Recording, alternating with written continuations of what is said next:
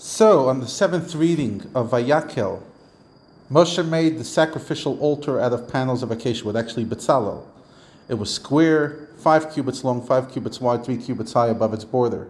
He made protrusions on it on the top 4 corners, all from one piece, and he overlaid it with copper.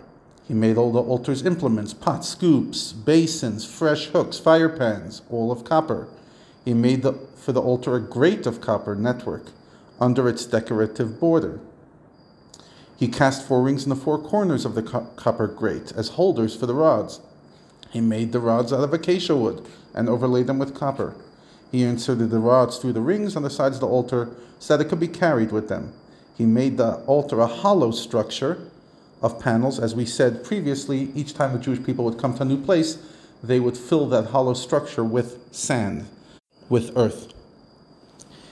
Next, he made the laver. He made the copper laver and its copper base out of mirrors of the legions of women who congregated at the entrance of the tent of meeting to donate their mirrors.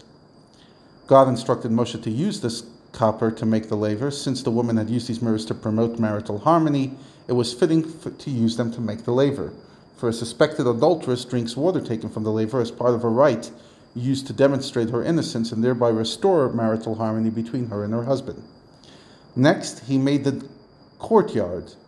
How did he do it? On the south side, he made the nettings of the courtyard, which were made of twined linen, 100 cubits long. This is not the actual inner structure. This is the outer structure, the courtyard wall.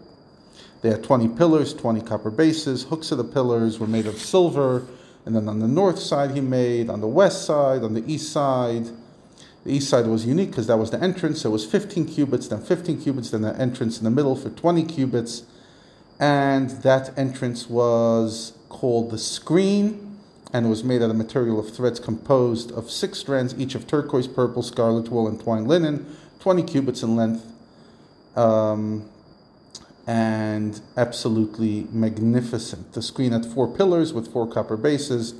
All the stakes for the tabernacle and for the surrounding courtyard were all made of copper, and that concludes the first parsha, Vayakel.